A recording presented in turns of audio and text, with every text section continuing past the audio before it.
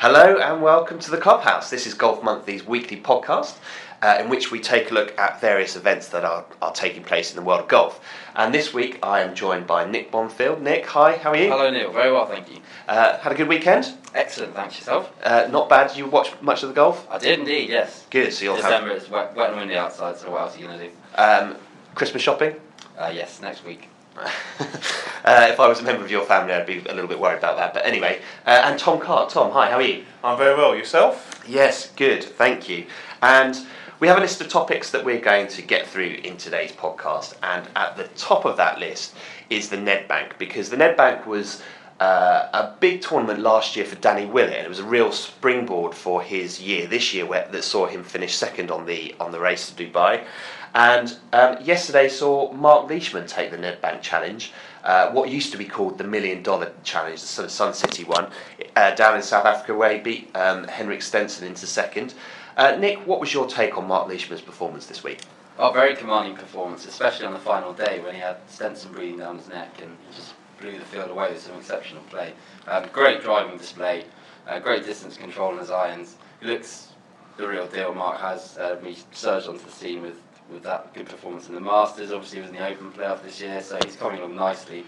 What could end to what's been a really tricky year for him with family issues with his wife, who was very, very ill early in this year, and he was actually considering life without playing professional golf going forward. Is that right? So she was ill, was it not during the Masters that he had to pull out? It was an ongoing thing.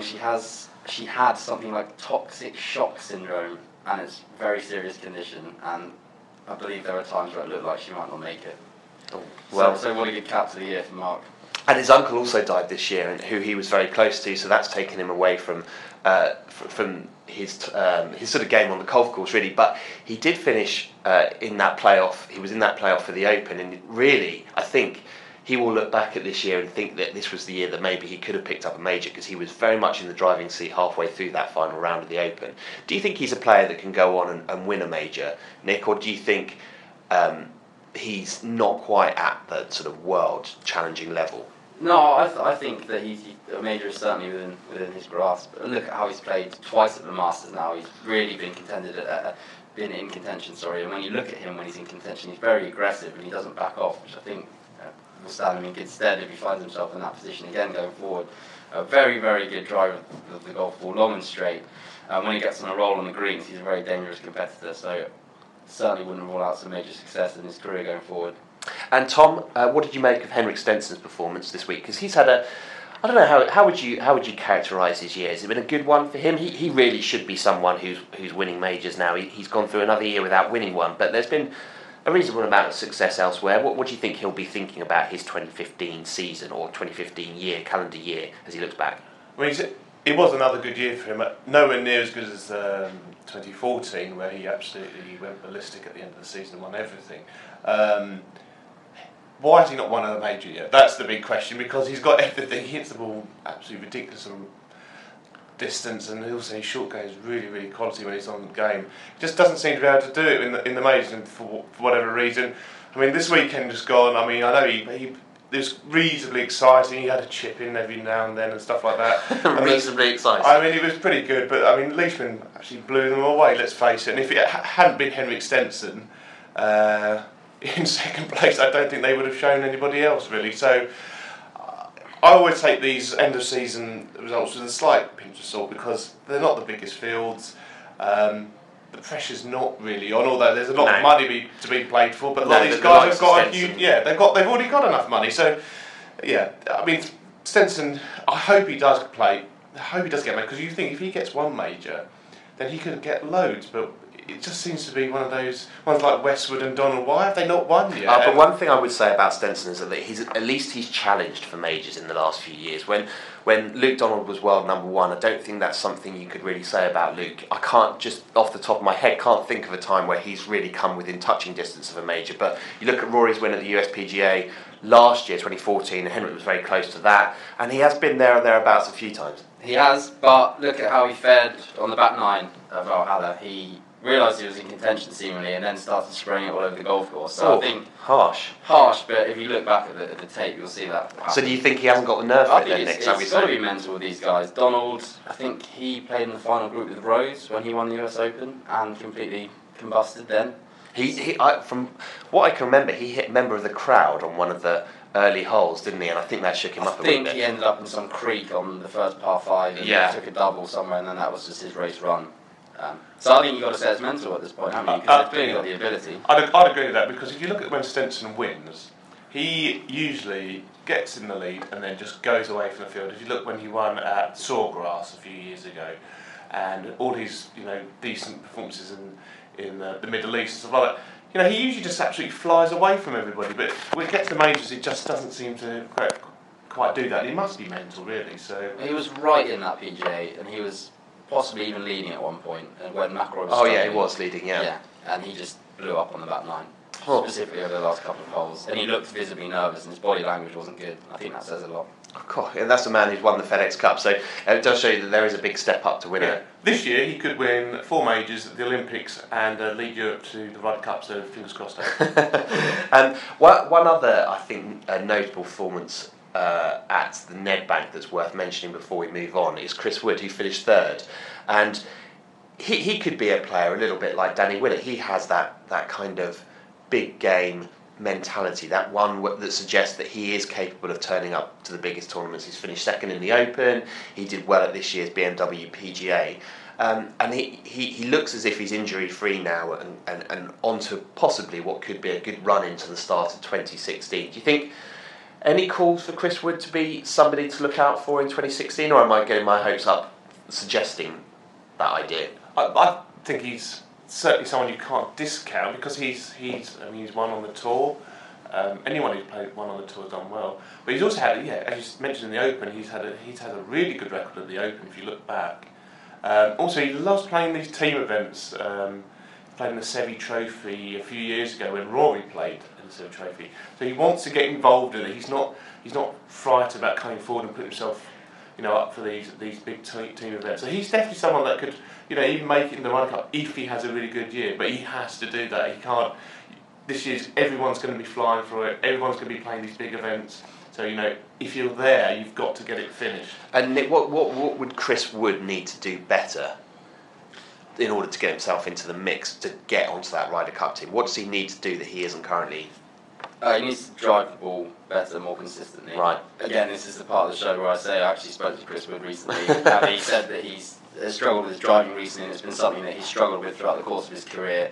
He actually says that his long arms make it quite difficult for him to drive the ball, which is interesting because that's often touted as a bonus for a lot of people to have those levers, but he said he struggles with that. So he sorts that out. And he sorts out his arms? Sorts out his driving. Right, okay. Yeah. So if he drives the ball better and more consistently, he's got a chance. I think he needs to win a big event, have a 2nd or a 3rd in a World Golf Championship or a major, and then have a bunch of other top 10s. As Tom just alluded to there, it's going to be very, very difficult to force your way into that side, so you're going to have to raise your level to really have a chance of getting into the team. Yeah, well, fingers crossed for Chris Wood, because it would be another great young British guy to see come through. Yeah, and another British guy who's played a lot of team golf in the amateur ranks. So. Yeah, absolutely. And whilst the likes of Chris Wood and Henrik Stenson, Mark Leishman were playing in South Africa, most of the other world's top players were sunning themselves in the Bahamas. It looked like a very tricky week at the Hero World Challenge, the event that is sort of hosted by Tiger Woods. And in the end, it was Bubba Watson, a sort of slightly forgotten man this year. I know that Bubba's had his successes this year, but coming off the back of the 2014 where he won at Augusta and had a very strong year, this probably wasn't the year that Bubba was looking for. What did you make, Nick, of his performance out there?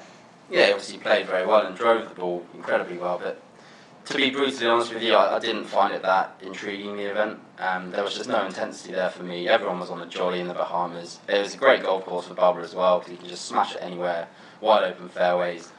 And it was tailor-made for him, and he obviously played well in a very high-quality field, but I think you really need that pressure, something to be on the line for it to be classed as a very good victory, and that was lacking there. But this time last year, Jordan Spieth had won the Australian Open, then went to the World Challenge and won there as well. So back-to-back wins, and that was definitely, in the same way that the Nedbank was for Danny Willett, this was Jordan Spieth's springboard into 2015. Do you think it could prove the same for Bubba?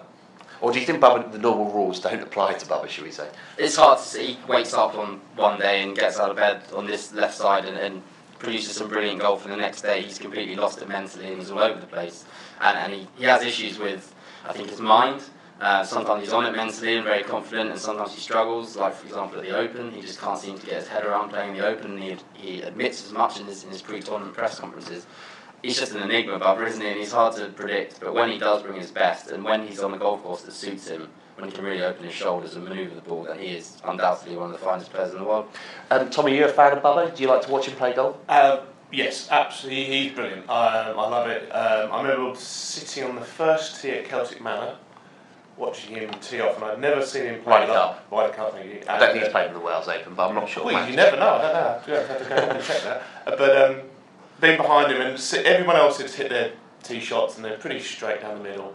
And then he set his on up 50 yards right of the fairway, and it went, ooh, and then he came back, and it was miles down there in the middle of the fairway, and it just excites the crowd. You know, you see what he did at the last Ryder Cup, getting the crowd behind him and stuff like that. It's brilliant to watch, and he's one of those guys where, again, if he's on, you know, the headlines of the world game, then golf's probably in a better place for it. He's a character, and his game is just ridiculous. And when he's on song, he's amazing. I actually think out of that, the wheelbarrow to Bahamas classic, the person to really look out for was Patrick Reed, because Patrick Reed has had a really quite decent end to the season. Yes. He came second, and he lost by 3 shots. But he's been one of those ones who's just been getting a little bit more consistent. Again, going into Ryder Cup year, he knows he wants to be there again because he was the guy that the Americans could really get behind. And I just wonder if it's going to be 2016 is going to be his year actually. Well, that's very interesting you should say, because he certainly has a lot of golf game. He has a hell of a lot of confidence. I mean, we saw that when he said he saw himself as a world top 5 player when he won his first WGC event. And at last year's Ryder Cup, the performance that he put in there was absolutely spectacular. Nick, do you think Patrick Reed has it all? Is he the complete package now? Is he somebody that could go on and have a Jordan Spieth style year? Or is he somewhere away from that level? I don't think he's too far off that level. I mean, he's not probably like comparing him with Spieth. With Spieth, it's comes down to his putting, and he's superhuman on the greens. And Reed isn't quite at that level, but he does everything well. And most importantly, and we talk about it all the time, is he's got that innate self-confidence. And that is often the springboard to great success for these guys, because he drives the ball very well. He's really, really streaky on the greens when he gets going, and he believes in himself. And I really, really believe that he's a major champion and waiting. Absolutely. And I actually think he's another. When we first saw him at the Ryder Cup, he was quite a brash American. He probably wasn't going to have a lot of fans in Europe. But he's actually come over to Europe loads and played in lots of different events, much more than probably the top 10 Americans out there. I think actually a lot of the European guys really enjoy that and actually think, you know what, this guy, you know, he's entertaining, he gives it out to the crowd. His golf's pretty decent as well, and actually he's supporting the European Tour, so I think he'll actually get a lot of fans from these shores now. Yeah, he's fiercely competitive as well. But I actually understand that off the course he's a very likeable character. So good for him. Yeah, it's great to see what he's been doing, coming over to support the European Tour. It's really added another dimension to the final series, and I'm a big fan of Reed, so fingers crossed. And I think where he set the bar, there will be others that will come over from the US, I'm sure. And that victory earned Bubba just over $1 million. Mark Leishman earned $1 million as well for his win. Happy Christmas to both of them. Yes. I'd like to see a Christmas card into the Golf Company office with a small cheque, if possible. But there was one other event this week, and it was a new one. It's an Asian Tour event, and it's called the Ho Tram Open. And they had some big names that they'd enlisted to play in this one, should we say. So Sergio Garcia was the winner. They had Darren Clark, Jeff Ogilvy, Thomas Bjorn was out there. So a new event that's come onto the radar for all of us. What did you think of Sergio's victory in Vietnam? Nick, what was your thought on that? I mean, is this an opportunity for Sergio to spark something big for 2016? Yeah, I mean, you've got to say it gives him a good boost going into next year, but it was a classic Sergio performance. surges to the top of the leaderboard with some imperious ball striking, and then has a bit of a wobble and almost. Yeah, double bogey at 17 was the wobble you're talking about. Yeah, he reeled off 5 birdies in a row from about the 6th, not the 6th, the 4th to turn in 29 or something like that. Yeah. And then he bogeys the par 5 10th, and then doubles the 17th. But that's why we like Sergio, isn't it? We like our golfers to come with a rough edge. Back himself a little bit more, and because he really hasn't got over the line as many times as he should have done, and he does falter quite often on Sundays, which is a concern.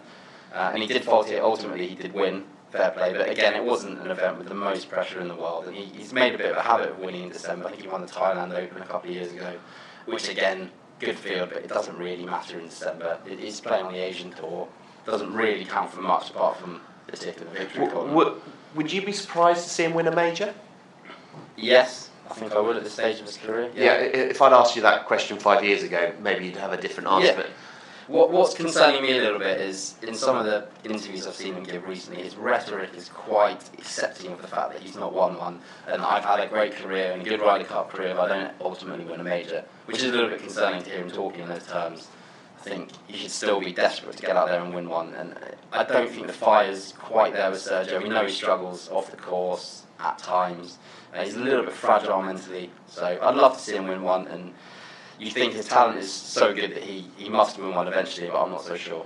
He's in the same chapter as Henrik Stenson. I think that's harsh. I think Sergio's been scarred. He has some major baggage, so we say. He's got some. Yeah, but he hasn't won. He hasn't won it. It's in the same locker. I agree, but whilst he might have, whilst Stenson is going into the year fairly fresh in terms of what he has in his past, Sergio's carrying so much sort of mental scarring from majors that he's come close to but either thrown away or just lost at the last second. That could be his biggest challenge. Yeah, but when you think about when he first came on the scene, when he finished second to Tiger all those years ago, whenever it was, at the USPGA I think it was, and if you look back there and you said, okay, in 20 years' time or whatever, he will not have won a major, no one would have believed you. And he's won everything else. He's won a WGC, for goodness sake, and all these other bits. He's been the talisman of the European Ryder Cup team on several occasions. Why has he not won? Why is he not backing himself? It's ridiculous. It's crazy. It's a self-confidence issue. But when he came out, he was raw and he was exciting to watch. And I think he's lost that over the years. Yeah. I don't consider him to be one of the most exciting players to watch on tour anymore. He doesn't really have that flair. He doesn't. He drives it miles down the middle of the fairway, puts it to 10 foot and misses the birdie putt. He does that on every single hole, and that's not exciting because his ball striking is still ridiculous. That's not exciting players. There's someone like Sevi who misses the fairway, recovers, and then makes an incredible putt. You think, "Wow, what an exciting player!" But these ones who are just so steady. Why has he not won? It doesn't make any sense. I think he needs to be more aggressive. He's very conservative off the tee. I remember in the Players' Championship this year, in the playoff, he hit 3 with down 18 and left himself a long way behind the other two. And did the same Carnoustie when he lost. Very questionable strategy, and over the years that's been diminished, his flair and his excitement, and I'm not really sure why, and it's hard to account for. But that's why I don't think he's not very good at grasping the opportunity. He lets a lot slip away, and then maybe because that's because he's fragile mentally, maybe that self-belief isn't there as it is for someone like a Patrick Reed. Who knows, but yeah. As Tom was saying, when he came out, was it Medina? Yes. Yeah. You looked at him and thought, well, this guy's going to win 5 to 10 majors. He's brilliant, he's exciting, he's got flair, he's got the whole package. And he's just, I find him a touch dull to watch these days. Possibly harsh, but that's just the way. No, I think you're probably right. He certainly takes his time on the greens now, and he's lost that kind of bounce in his step as he gets around the golf course. But having said that, if he did manage to get across the line and win a major, it would be a fantastic story, and you would see the likes of us at Golf Monthly, really cover that in great detail, because it would be one of the great stories in the game. Well, I think that's one of the most frustrating things. Sergio has probably more fans in the European Tour than almost any other golfer. So many people want him to win, they're willing him to win, and when they get these almost negative comments in press conferences and stuff like that, it just gets a bit frustrating. It's like if it's your football team and your manager comes out and is very negative. It's like, well, come on, hang on a minute, we've got all these people backing you. Come on, let's go back for it. yourself. You're a class act. Back yourself. I remember being a little bit unkind because he actually put in a very good performance at Royal Liverpool in 2014, and he was, I think, 6 under for his round at one point. Just Rory took it away from him there. But I think if we're going to see him win a major, it'll be the Open. He seems to consistently contend there, and he's got the ball striking ability and the manoeuvrability to do very well there. Yeah, so, I would agree with and that. obviously he does harness the crowd support at the Open. He's obviously very popular, as Tom said. So it will be the Open, I think, if anything.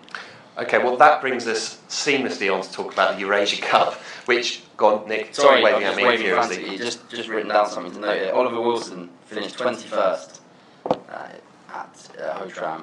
Great. Which was he's coming off the back of a European Tour season with 16 missed cuts, whereas best finish was tied for 34th. So I just wanted to mention that, and we all wish Ollie well because he's very popular with the media and he's a nice bloke. So fingers crossed, this is the springboard he needs for 2016. No, I would agree. I think the way he did that was slightly random, but yes, I would agree that we would all wish Ollie well. He had a fantastic story, didn't he, when he won the Dunhill, and we wish him well. But as I said before, we are going to talk about the Eurasia Cup, which is Europe versus Asia. Darren Clark is one captain, Jeev Milker Singh is the other captain. Good knowledge. Thank you, yes, thank you.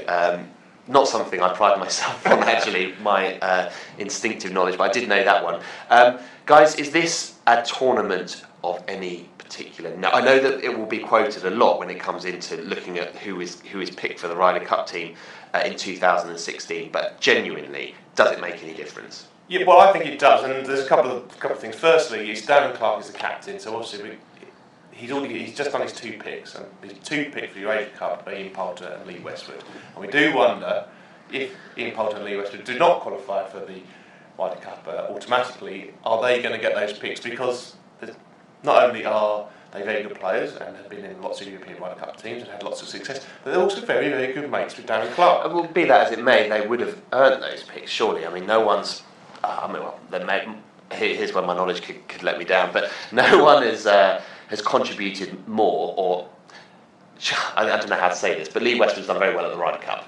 Yeah, and of course they have, and they've done brilliantly. And you think of all the success that we've been lucky enough to see over the last decade or whatever, it's been on the back of those two guys, really. I mean, there's obviously been loads of other people who played really well. Rory's been amazing the last few Ryder Cups. But you look at Ian Poulter, man, the amount of coverage that he gets whenever the Ryder Cup stands out. You couldn't imagine him not being there, but it could happen if he's not playing well enough. And it means a lot, I think, that they are putting their hands up and saying, please can we go and play in this event, which I'm sure they would not have done the last few occasions, because they really want to show, especially to Darren, and say, look, we will be there for you, whether it's in the Eurasia Cup or it's the Ryder Cup. Yeah, fair comment. Yeah, it's the age-old debate of experience over form, isn't it? And looking back to 2014, Poulter actually didn't contribute a great deal. I think this would have been a great opportunity to see a lot of the guys who might make the team in action in a competitive match play environment. I think he's almost missed the trick here by selecting Poulter and Westwood. We all know what they can offer. We all know they've got experience. But now we know that they're committed, which is something that you may, as Tom was saying, you would have questioned before. Now that you know that they're committed to making that side, does that not make a difference? Does it show they're committed? Well, yeah, they'll play in the Eurasia Cup, I think. Yeah, I mean, imagine the backlash if they turn down the invitation to play. I don't think it says that they're committed necessarily. I would assume that there's probably some conversations happened in the background here, and I think he would have checked whether. I don't think they would have turned down the captain's pick. So who would you have picked then, Nick, given that you wouldn't have chosen Lee Westwood and Ian Poulter? That sort of set yourself up there for someone like a Thomas Peters or an Alex Levy, one of these guys. Oh, the two that you selected as your wildcard picks last week. Yeah, the guys who are on the fringes. Check out last week's podcast for more details on that one. Does it not make sense to see some of these guys in a competitive match play environment who we haven't seen there before? I think it probably does. I think it was a good opportunity, and I think it's an opportunity missed. But if it's not in the same intensity of the Ryder Cup, and let's face it, the Eurasia Cup is not going to have anywhere near the same intensity, are you really going to learn anything valuable? That would be a question worth asking. And also, I think you look at the makeup of that Eurasia Cup team. There's 8 people there who have not played in the Ryder Cup before, and they're all good youngsters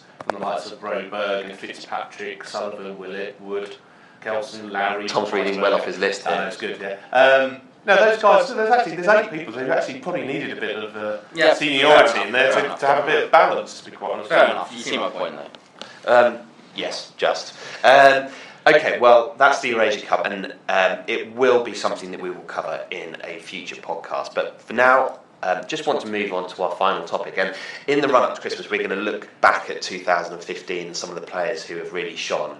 And it seems only right and fitting that we should start with Jordan Spieth. This time last year, or should I say just before he won the Australian Open last year, Jordan Spieth was number 14 in the world. He's now confirmed himself as number 1 going into the Christmas period, so he will be number 1 at the start of the 2016 calendar year. And it's been an absolutely meteoric rise, because as soon as he started winning those tournaments in Australia, he has hardly finished outside the top 10. I mean, the results speak for themselves. He's had 5 wins, 4 seconds, 15 top 10s. He's earned $12 million this year. It's an extraordinary achievement for a man who was on the fringes of breaking through, but very much he hadn't broken through this time last year. What do you expect from Jordan Spieth going forward? Can he keep this up? It has been an absolutely incredible year. Can he carry on that sort of form with that many top 10s, that many winners' checks going forward? I think it hinges on his putting and whether he can putt as well as he did this year. Because whilst you look at Rory driving, Dave driving, there's nothing remarkable about Spieth from tee to green, I wouldn't say. Gets done the greens, and it's whether he can maintain that level. I think that it will be a slightly less successful. Sound of contemplation. I think he will have a slightly less successful year next year. That is sorry, Nick. That is saying he's having a slightly less successful year. He won't win more than one major, and I wouldn't be surprised if he didn't win one major at all.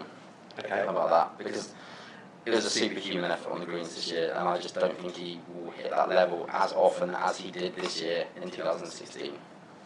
But what do I know? You know? Well, good point. Yeah. And it's the stuff he's doing with his swing playing at the moment is a bit concerning. I don't really know why he's tweaking that. He really doesn't need to. Well, you just said that he doesn't do anything particularly spectacular, so maybe that's but where he does it solidly. He does it effectively. But if you look at his skill set, that's the area where he can improve, right? Why tinker? If it ain't broke, don't fix it. I think that's a fair point, actually, Nick. We've looked at other major champions, like if you look back at Harrington, who suddenly won 3 majors and decided he was going to completely change his swing, and everyone said, "What on earth are you doing?" And he hasn't really ever been back to that level. Probably won't ever get back to that level. So I think that's a fair point. I think you've got to give the guy a little bit of recognition, though, actually, for how good a year he's had. Just because it gets to Christmas and New Year, I don't think someone just suddenly stops becoming an absolutely incredible player. As Neil said, when he won that Australian Open and then won the Hero World Challenge by such a distance last year, everybody started talking about him. That was pre-Masters, that was pre-anything. And if you look at the Fantasy League, before the Masters, the Golf Monthly Fantasy League, which I didn't pick Jordan Spieth, and I didn't have him as captain. It was a horrendous error. But I think of how many people did have that, which was a huge amount of people. People were talking about him way before his first major, saying, was he going to get it done? And that first round, Nick, I remember this very, very vividly. Tom's pointing at Nick. I am pointing, this is getting quite aggressive. The first round, when Spieth hit that, I don't know what he shot, 66 in the first round of the Masters? Why not? Something like that. And you looked at me and said, Spieth has ruined the Masters for me. Because you'd already consigned yourself that he's already going to run away with it and win it. And you know what? He did do that. And that was before he'd won a major, so you've got to remember that. Go back to that. Oh, no, I don't forget that. It's a class act. But there's 2 areas of strength, mental, putting. And I'm just saying, I don't think he'll have as good a putting year next year. And the margins are so fine in this game that result could be him not winning a major championship. The operative word here being could. I see Day winning the Masters. I see someone like a Sergio or someone like a Rose or someone like that taking the Open, and I think it's going to be tricky for Spieth to get it done. Rory McIlroy might do something in the majors, surely. Yeah, of course, him too. One thing I think is worth mentioning is that the world's best players, people like Henrik Stenson, who granted hasn't won one, Bubba Watson, Rory McIlroy, are able to win majors when they're playing very well. And they go on these streaks, these bursts where they not only win majors, they win every other tournament around them and look like the world's best player. But they do it for a certain period of time. Jordan Spieth has done this all year. Wherever he's turned up, he's challenged. He won the FedEx Cup after such a long year where he'd performed so incredibly well. Do you think that, are you thinking that consistency is impossible to maintain, or do you think that's his level now? He's going to be a world number one or thereabouts for the rest of his career?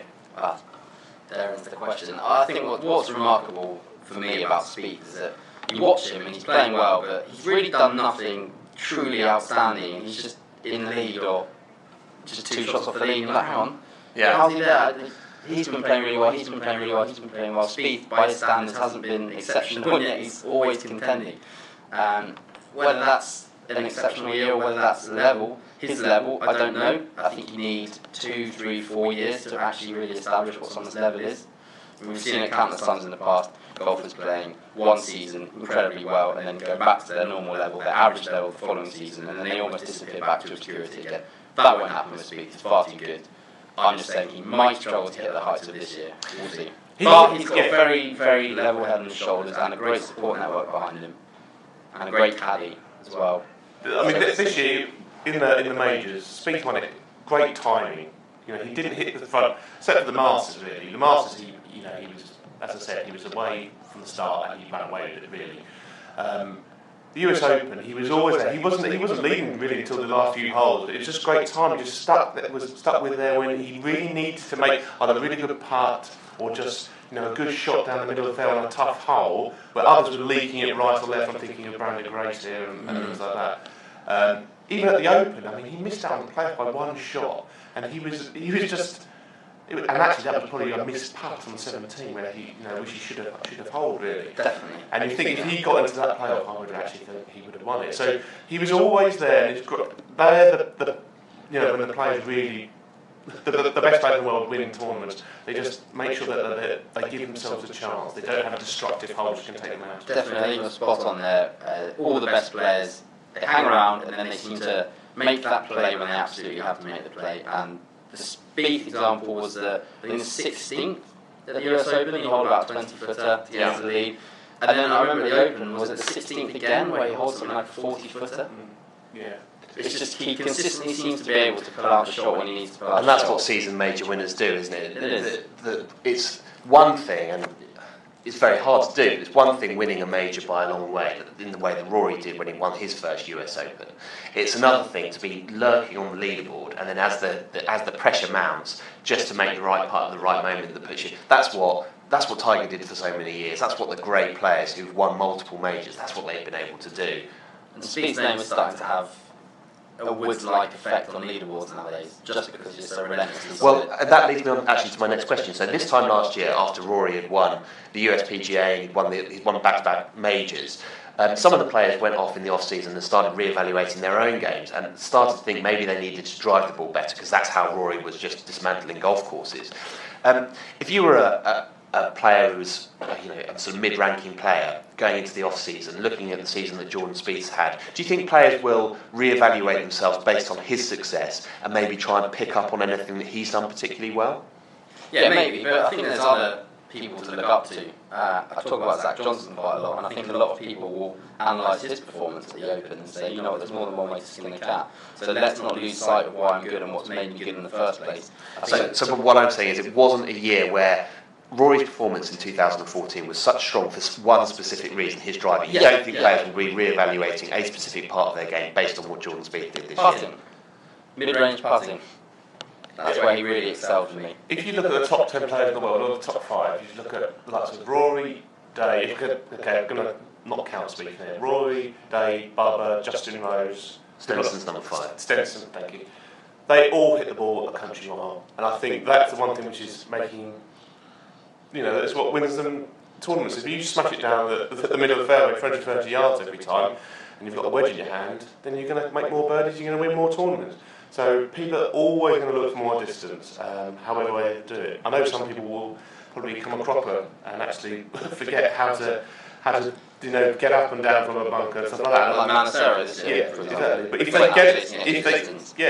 if they get it sorted, and I think these are the guys that then step up. You've got to be aware that if you spend some more time in the off-season practicing that, then you're either going to need to find more time to practice to make sure that your level doesn't drop in your short game area, and that's just something that these guys have to be aware of, because the margins are so small, and taking 10% and dedicating it elsewhere will mean that you're 10% worse off in another area, and it's that balance. Do I look at Jim Furyk? Do I look at Jordan Spieth, do I look at Zach Johnson and say, actually, you know what, let's work on the full package, or do I look at these bombers and say, I want more distance? However, if I want more distance, I have to be aware of the fact that other parts of my game might suffer. And it's all about balance. I would also mention that Jordan Spieth is exactly an awful driver. No. I know he doesn't hit it as far as Rory or Jason Day, but he's still pretty long. Yeah, I think he was in the 70s in total driving this season, so yeah, he still hits it a decent way.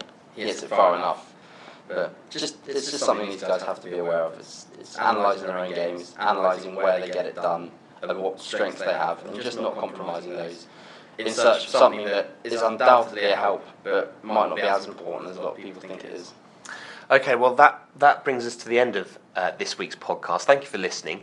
If you want to keep an eye on what Golf Monthly are up to, then please follow us on our various social media channels, so Facebook, Twitter, Instagram. Keep an eye out for what we're doing. You'll get a pretty good gist of all the various different projects we're working on, and there are quite a few. So please do keep an eye out for that. But for now, for this week, it's goodbye.